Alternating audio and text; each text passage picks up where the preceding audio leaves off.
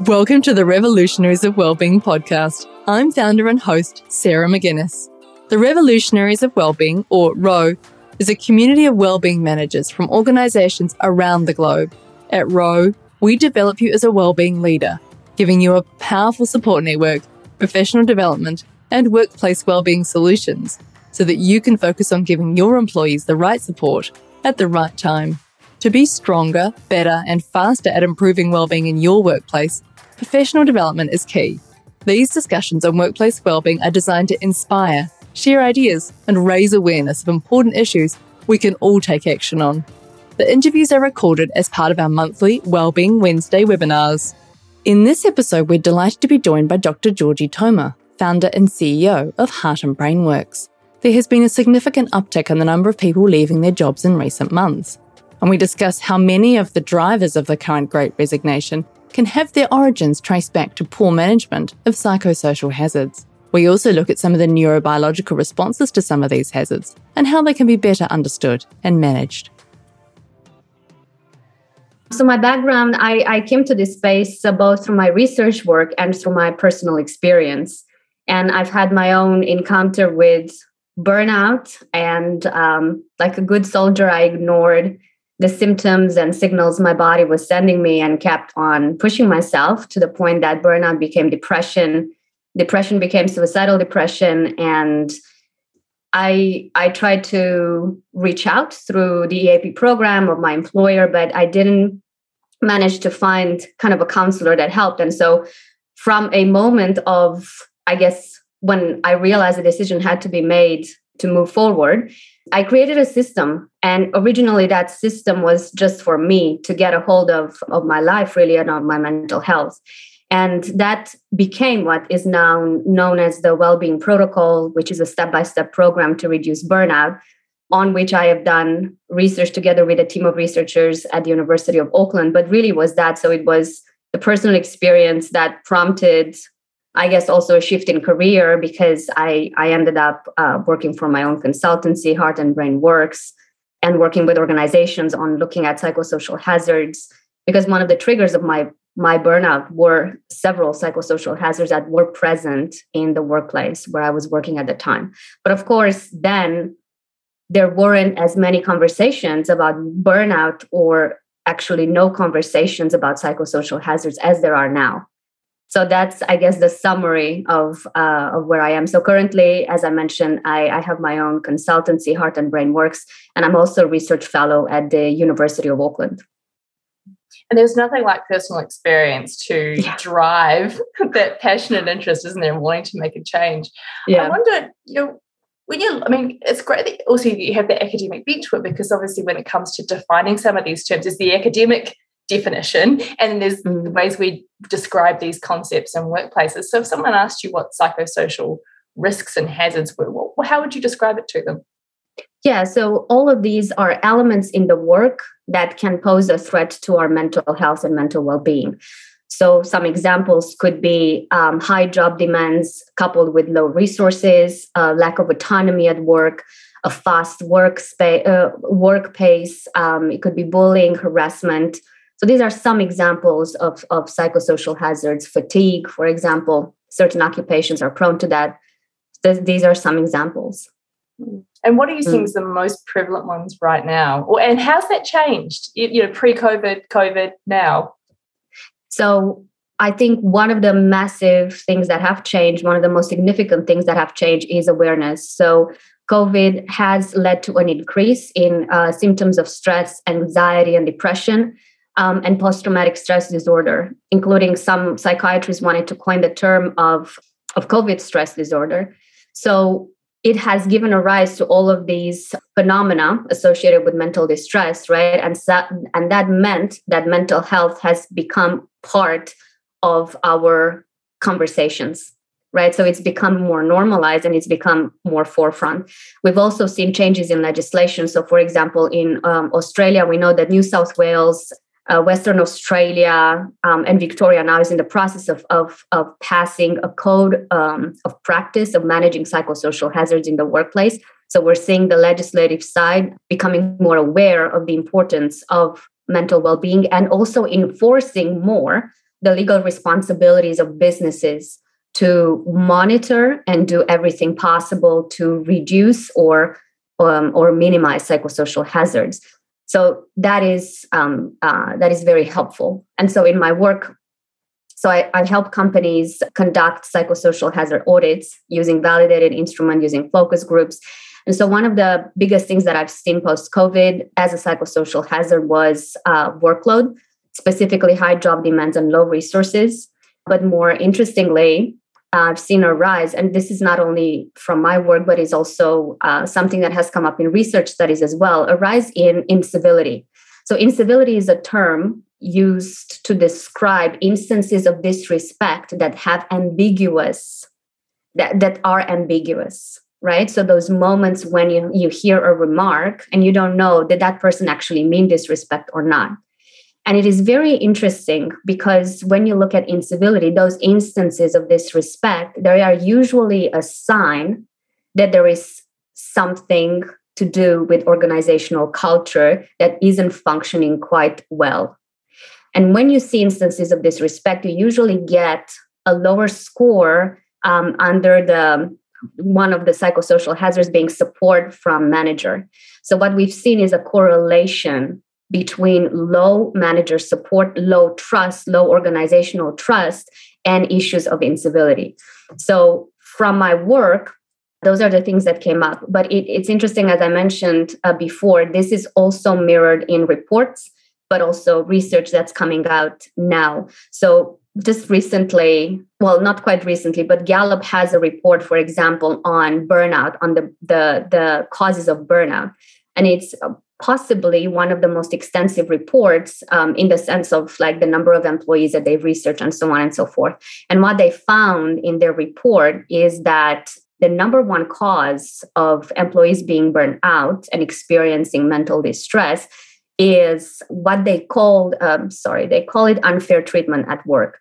So they're not necessarily using psychosocial hazard instruments to assess this. They have their own tools. But when you read what the description of their categories are, they're very similar to a series of psychosocial hazards. So what they call unfair treatment at work encompasses instances of bias, instances of an unsupportive relationship with a manager, instances of disrespect and incivility, unfairness in compensation, right? So they have found that is by far a greater cause of burnout than, for example, workload.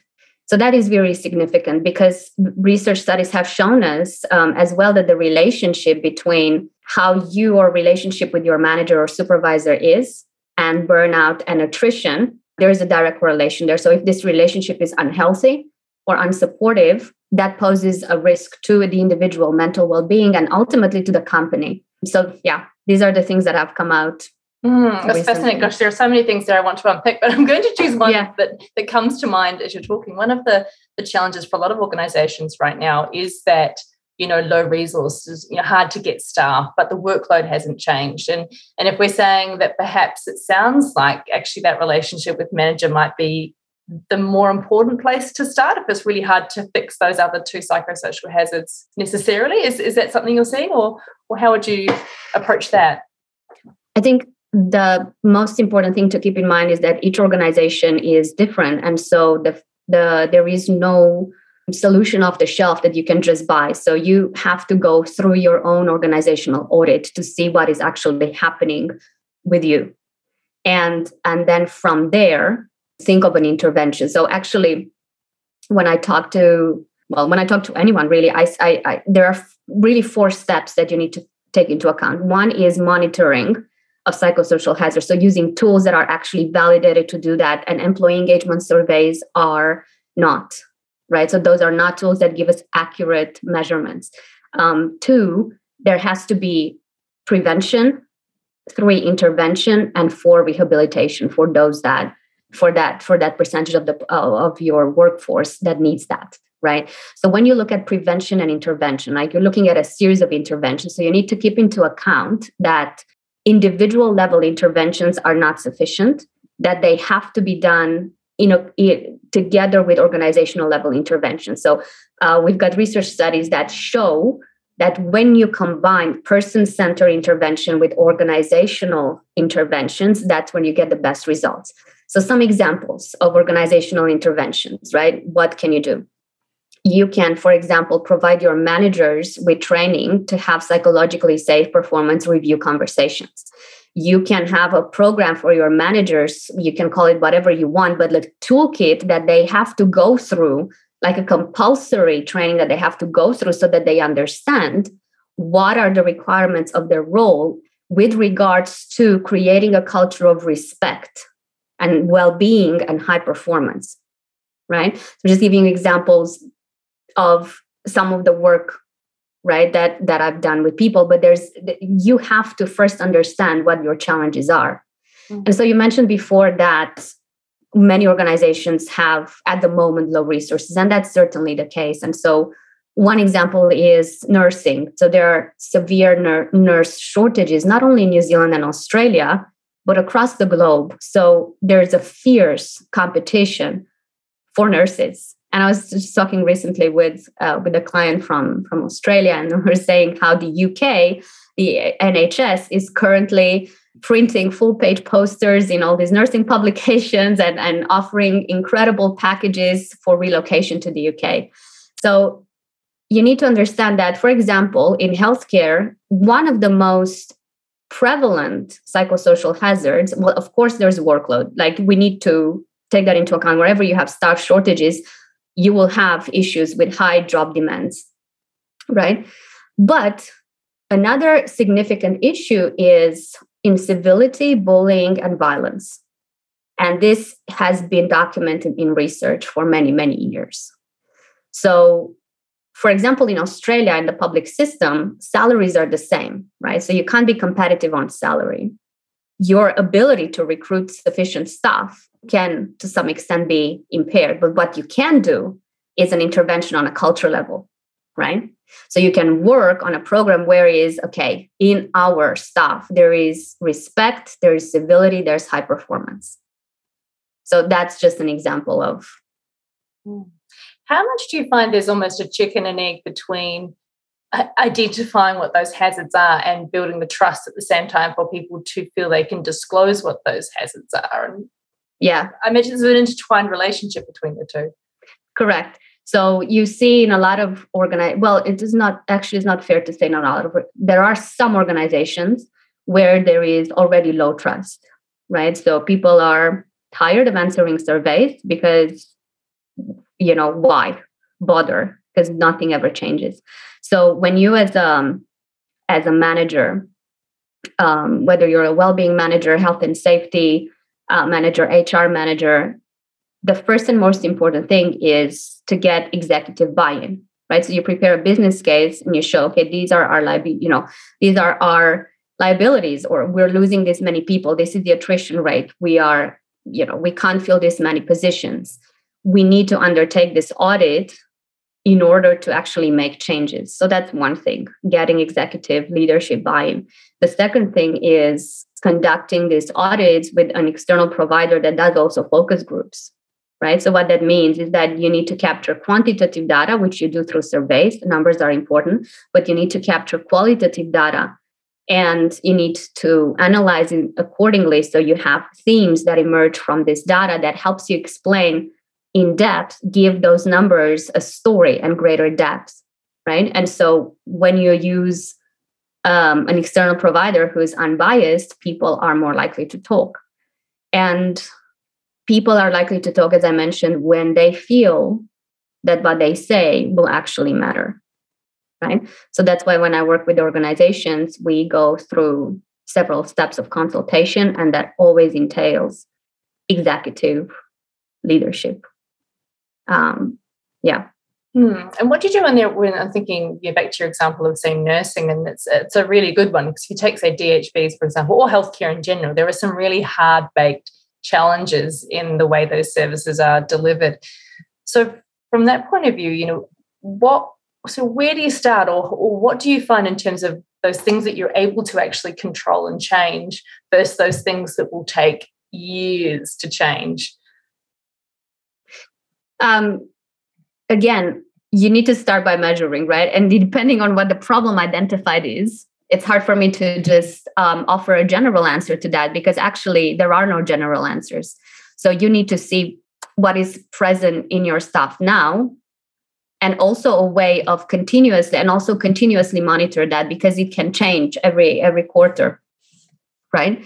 So, but what I can say is that there are steps that you can take even on an organizational level, and that sometimes a person level intervention can be useful and can work. So we've had research that has shown, for example, that interventions in stress reduction or burnout reduction that have elements of cognitive behavioral strategies or elements of mindfulness training are very effective, or can be very effective, right? So again, I'm just going to go back to this answer that I always repeat. It's about first identifying what is happening in your organization. And then when you work with the provider to do that, or when you do it yourself, the solutions will come out of the problems. That's a good segue. So I'm going to cough. That's a good segue to talk about the neurobiology of stress. Yeah. So first of all, when we're talking about that term, what does that mean? Yeah. So I think we need to understand that stress is natural and it is healthy, right? It is a response. Neurobiological means that it is a response that takes place in our brain and in our body, right? And of course, they are interconnected. And we need to understand that really this response has allowed us to survive, has allowed us to adapt and to be flexible. We need to understand, though, that stress becomes a problem when we are dealing with chronic activation. So what that means is a chronic stress response. And I actually want to share with you some of the most recent understanding that we have about the neurobiology of stress. So historically, our understanding of stress has changed. So initially, we used to believe that you have a stimuli, like, for example, you're crossing the street and you notice a car driving towards you at high speed, right? And you would have a stress response. Seeing this stimuli, you kind of get it triggered, your body. You have your heart beating faster, you're potentially sweating a little bit, your muscles get tense so that you can start to walk faster or run so that you save yourself, basically, right? So our first understanding of stress was that you need to have an external event or stimuli, and that triggers a stress response. Then, as our understanding of the human psychology became more sophisticated, we came to realize that it doesn't have to be an external or real world stimuli. A worry thought, has an equal power to trigger a neurobiological stress response, right? So the centers in our brain operating through the vagus nerve gives the same message to our adrenal glands to produce cortisol, through our heart to beat faster, and so on, right? So that was the second stage. But still, these two explanations of stress do not account for chronic activation, because people have been shown to have the chronic activation of stress, right? The neurobiological reality of stress in our body and all the health implications of that, even when they're not necessarily thinking about worry thoughts. And so the new theory, it's called GUTS. It's called GUTS means Generalized Unsafety Theory of Stress. And it's been proposed by Dr. Broshut and his team. So it is based on the groundbreaking work of neuroscientist and psychiatrist Stephen Porges. So Dr. Stephen Porges really revolutionized the way we understand the brain, and in particular, the role our cranial nerves, the vagus nerve specifically, plays in regulating our nervous system, right? So he really changed the way in which we understand issues such as heart rate variability and the role that has in health, and really understand our nervous system responses. So based on his groundbreaking work, what they what they propose is that, one, the stress response is not triggered. The stress response is always on. It is inhibited by the brain. This is very, very important. Very important. So from an evolutionary perspective, if you think about it, this makes perfect sense, because you want the fastest response time. And the fastest response time is if an inhibition is removed rather than an activation happening. So basically, we are stressed the whole time. Yay. And that's good. That's the natural way, right? And our brain, certain centers in our brain, primarily in our prefrontal cortex, inhibit the stress response all the time. And how do they do that? By identifying cues of safety in the environment. So all of us right now, our brain is engaged in a process called neuroception. What that means is that we are constantly scanning the environment for cues of safety. And if we find them, our brain sends a message through the vagus nerve. Okay, relax.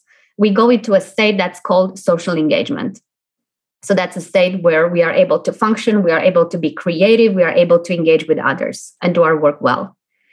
Now, here's the interesting thing. What Broschett and his team have found is that in our modern world, certain misinterpretations happening, allowing our brain, or rather making our brain, not perceive those cues of safety.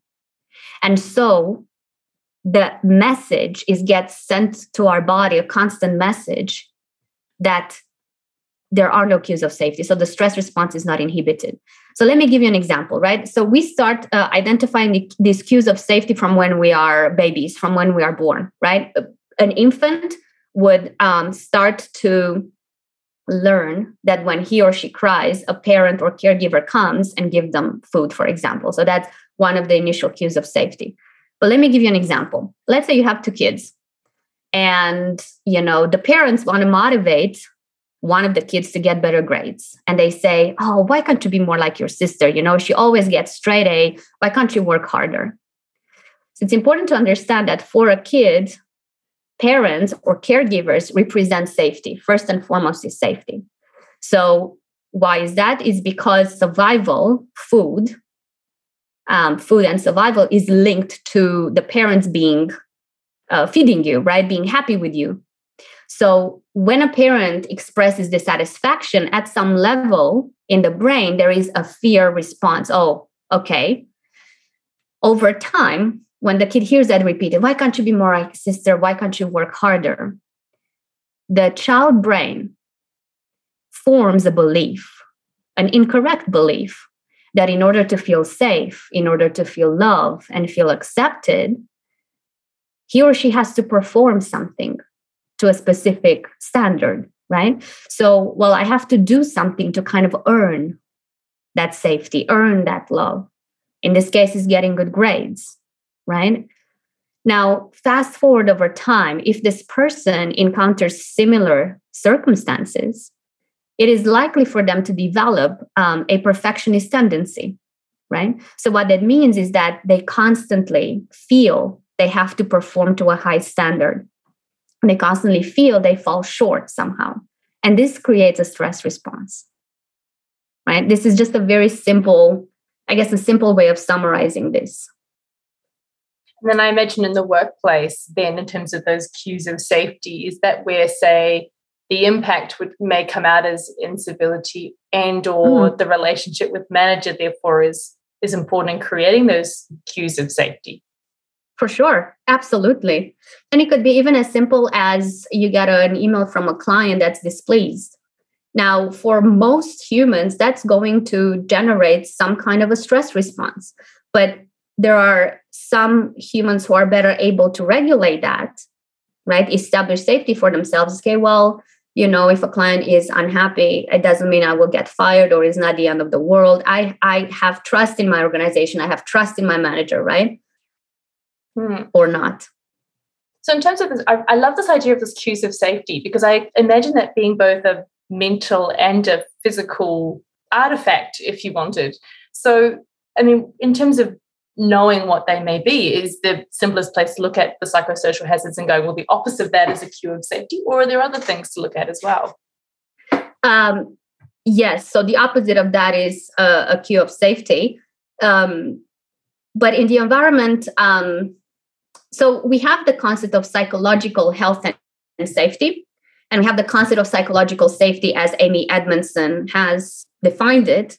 And they both work together, right? So in the sense that we want people, when people have the confidence and trust that their teammates and their managers have their back, when they can actually raise issues without fear of repercussion, right? And ask for help, those are cues of safety, right? As well as some of the hazards that are part of what we call psychosocial hazards. Yeah. Mm.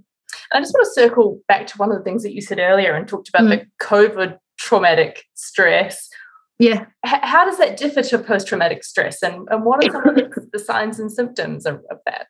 I haven't read that much into the literature because to my knowledge, it's really been what the gist of it is that there are specific factors that cause stress related to COVID, right? So we're talking about fear about getting the infection, fear over long-term COVID, having long-term COVID, and then how to manage the effects of long-term COVID, such as one of them is fatigue or tiredness, and how you can manage that being employed or not, fear over loved ones having COVID or caretaker responsibility. So there's a whole series of concerns that are just related with that we didn't have to think about before, right? So a whole of series of stimuli for stress, so to speak, or for cues of unsafety that we haven't really had to take into account before. What I think is really interesting through a lot of the things you've said, and particularly bringing in that, say, neurobiological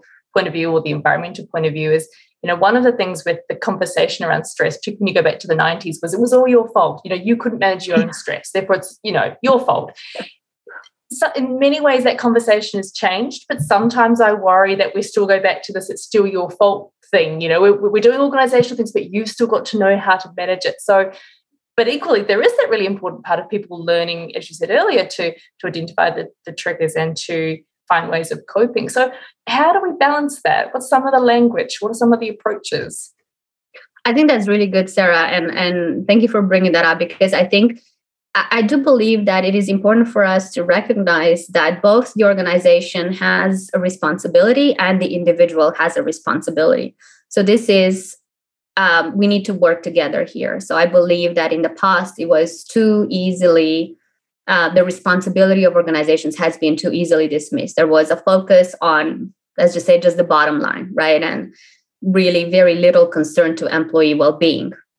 And I think that's wrong, to put it simply. And I think it makes no sense from a business perspective. It's just really short-sighted. So having said that, when we look at research, as I mentioned before, we know that the best results in organizations are a combination of organization-centered approaches or interventions and person-centered approaches and interventions, right? So from not only a legal perspective, but also a moral perspective, and really from a business perspective, if you really want outcomes as an organization, you need to implement certain policies that ensure you either minimize or hopefully reduce the risk of hazards to employee mental health. And not only that, but you actively enhance their well-being, right? And enhance a culture of respect, of civility, camaraderie, whatever you want to call it, whatever your values are. And you will have also a culture of high performance, right? But on an individual level, we all need to be aware, no matter how perfect our childhoods might have been, we've all formed some misinterpretations about reality. That's just part of the human nature. We also need to be aware that at some point in our lives, each and every one of us here, and each and every one of us in general, will go through either anxiety or depression or both. This is just a fact. So we need to understand that it is our responsibility to listen to our bodies and our brains when they're sending us message. It is our responsibility to get informed. So this is actually, for example, where organizations and people work together, right? So for example, when you look at a prevention program, prevention could be that you're offering your staff educational programs so that they learn, okay, what do I need to spot in terms of signs, right? You need to, the other aspect that is equally important is emotional regulation skills. Ideally, we should learn them in school. And from what I've seen with my colleagues that work in education, there are steps taken in the education in that right direction, teaching kids about emotional regulation. But I think our generation, and certainly the ones before us, have not had that. And we are the majority in the workplace right now. And so it is important. And again, the most effective ways to do that is through some cognitive behavioral training and mindfulness training, really. And so again, this is where organization and individual takes the responsibility. The organization can offer it, and then the individual has the responsibility to, I'm going to show up. I'm going to keep an open mind. I'm going to be curious about this. And then I understand the importance of my own self-care. And I say this as someone who has ignored her self-care consistently in the past.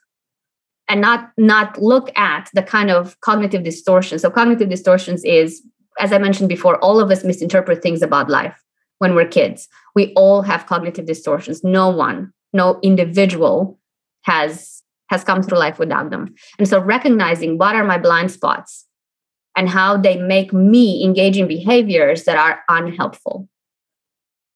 Yeah, absolutely. And look, as someone who has the T-shirt as well for burnout and not following my own advice, around self-care, I get that. One of the things I was interested in is that word responsibility, and it's something we talk about a lot in our work too with organizations, is everyone has a responsibility, and trying to get that language out there. And it's really interesting and pleasing actually to hear that there is sort of some language and some phrasing, which is really important.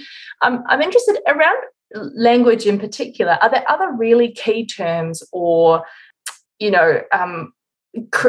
concepts? I'm thinking like the term rewired, for example, when it comes to neurobiology. Some of these really key terms that would be really useful for people to understand as part of this whole concept.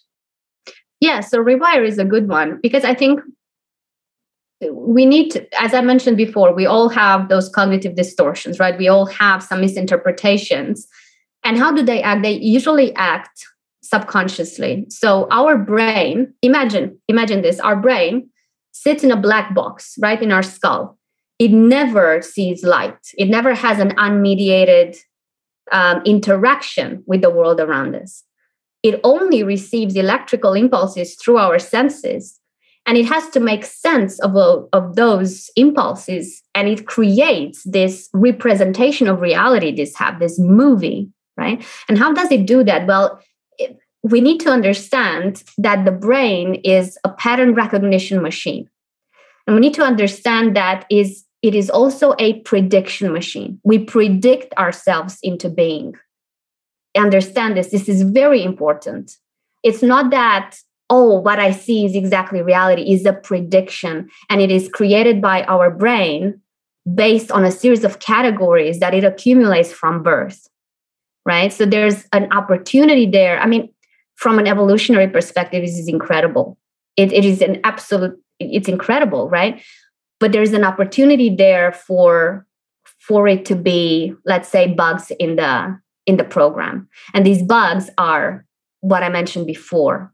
We are young, we don't understand fully, and we misinterpret. When your parent really wanted to motivate you to get better grades because they cared about your future, because they believe that good grades will get you an advantage in life, right? What you hear is, I'm not good enough in and of myself. I have to do something in order to get the right to feel safe, right? So the right to feel safe and good is not a given right by birth, but rather it is something that you have to work for.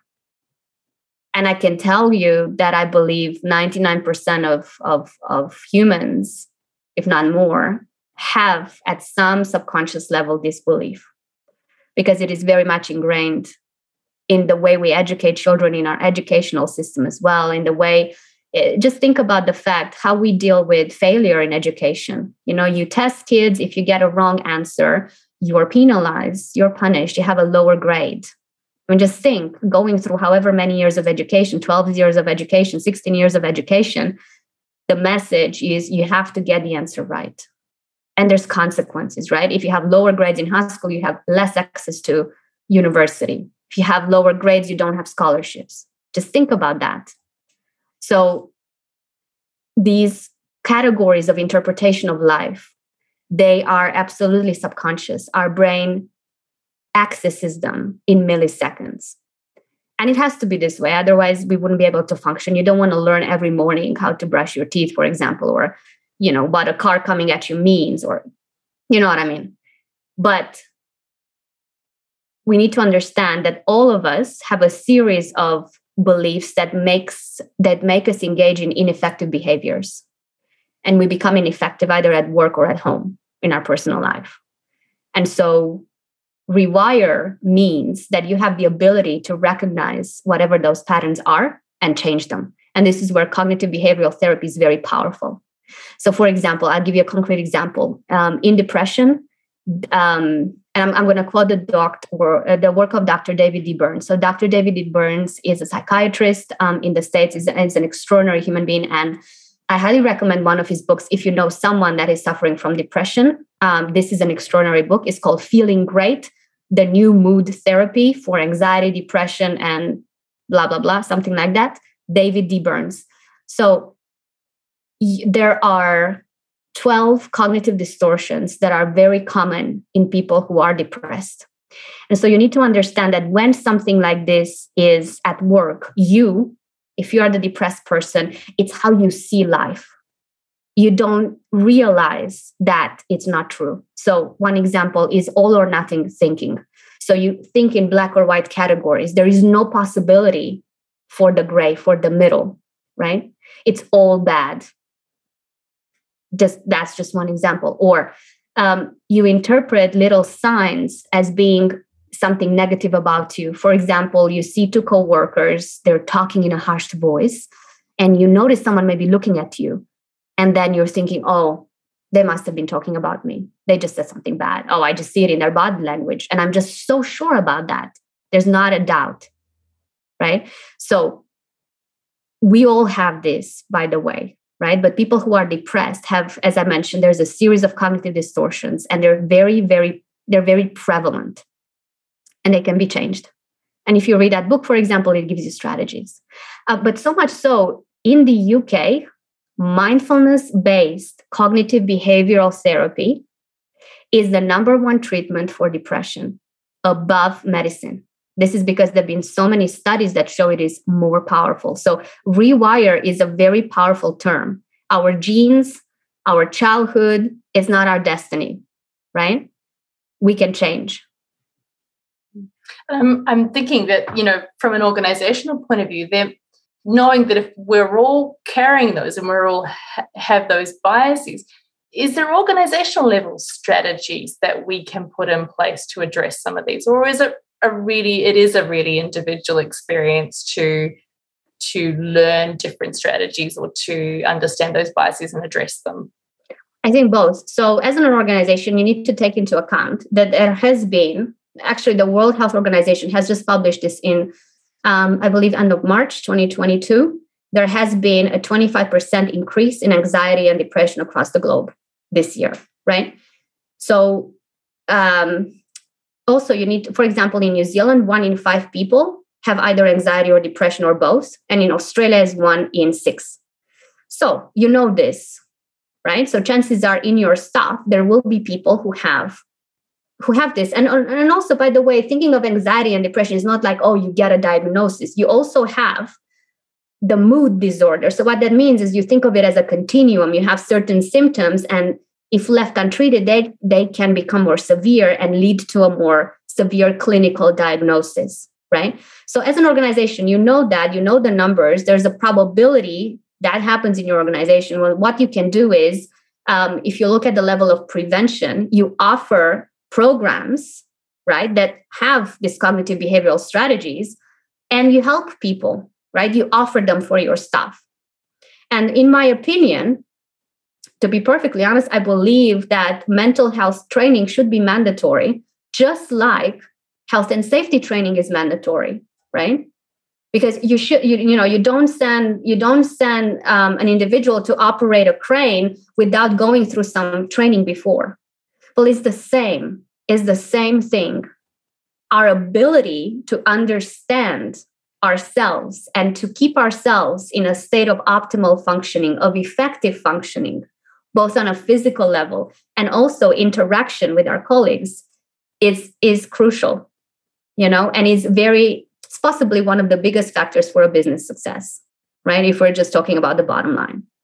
So as an organization, I would select the provider very carefully. I would just look, no, tell me exactly what's the methodology you're using. It's not just like blah, blah, someone's going to talk about stress. What's the methodology you're using? What are the outcomes? How do you measure, right? Get your due diligence before you hire someone. It's not just, let's do some well-being training for half an hour and hope everyone will be okay. So do due diligence, hire a provider, and then I would make it compulsory. Right? And then, of course, on the other side is the responsibility of the individual. Well, this is done. It's my option. It's my opportunity.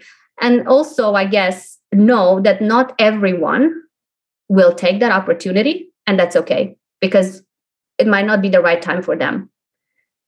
It never really falls on completely deaf ears. Some people might pick it up months later, even years later. I think that's a really important one is around that training for people. And, one of the things that, look, even as a facilitator myself, you often grapple with going into organizations as you go to deliver a session on stress or burnout or self-care or whatever it is. But I guess it comes back to those, that whole psychosocial piece, because it's one thing to deliver the training and it's another entirely for organizations to take those learnings and make some really meaningful changes that will take a long period of time. So what's often that journey that you see for organizations? What's if I think about the people in this room, if they were to come off, listening to this, what are some of the big things that people should be doing straight away on top of the mental health training for staff? Run an audit of their psychosocial hazards. As I mentioned, using validated instruments, psychometrically validated instruments, using focus groups. That's probably the first thing that you should do. Put a report together for your executive leadership. And this report should include data on the prevalence of mental distress so that you can create a report and say, look, these are areas of risk for us. This is what we've seen prevalence. We need to see amongst our people what's happening. And so I suggest running this psychosocial hazards audit and then being prepared for some organizational change, and then running the audit and then seeing what measures you can take. And it is true, Sarah, that sometimes some of the changes might take time, but more often than not, I see that even small changes can have a very profound beneficial impact. Oftentimes, executive leadership can be scared if it hears this, but it's not the reality. Sometimes small changes can have an important impact, and they don't have to be all done overnight, right? But it's also, but on the other hand, one of the things that you can use in that report is that it is a legal responsibility for the organization to undertake this training. And one of the things that you can refer to, very recently, we've had a case in Australia, Kozarov versus Victoria, where the Australian High Court decided in favor of the employee who received compensation, right, for the fact that the employer failed its obligation to provide sufficient support in reducing the psychosocial hazards. So in this case, we are talking about vicarious trauma. This person was a prosecutor and was experienced to vicarious trauma through her work. And the employer was found guilty in not providing sufficient support. So this is happening, right? And it's a trend that we won't be able to reverse. So this is one example that you can take to your employer and say, you need to look at this carefully. Not only, as I said, it's a legal obligation, but also if you want to have a thriving company, people are less likely to put up with toxic cultures than they used to be in the past. Thanks again for listening today. It's been great to have you along. If you're keen to join the Revolutionaries of Wellbeing, head to ROWellbeing, that's ROWwellbeing.com, and follow the links to sign up. If you're in our community, thanks again, and we look forward to catching up with you really soon.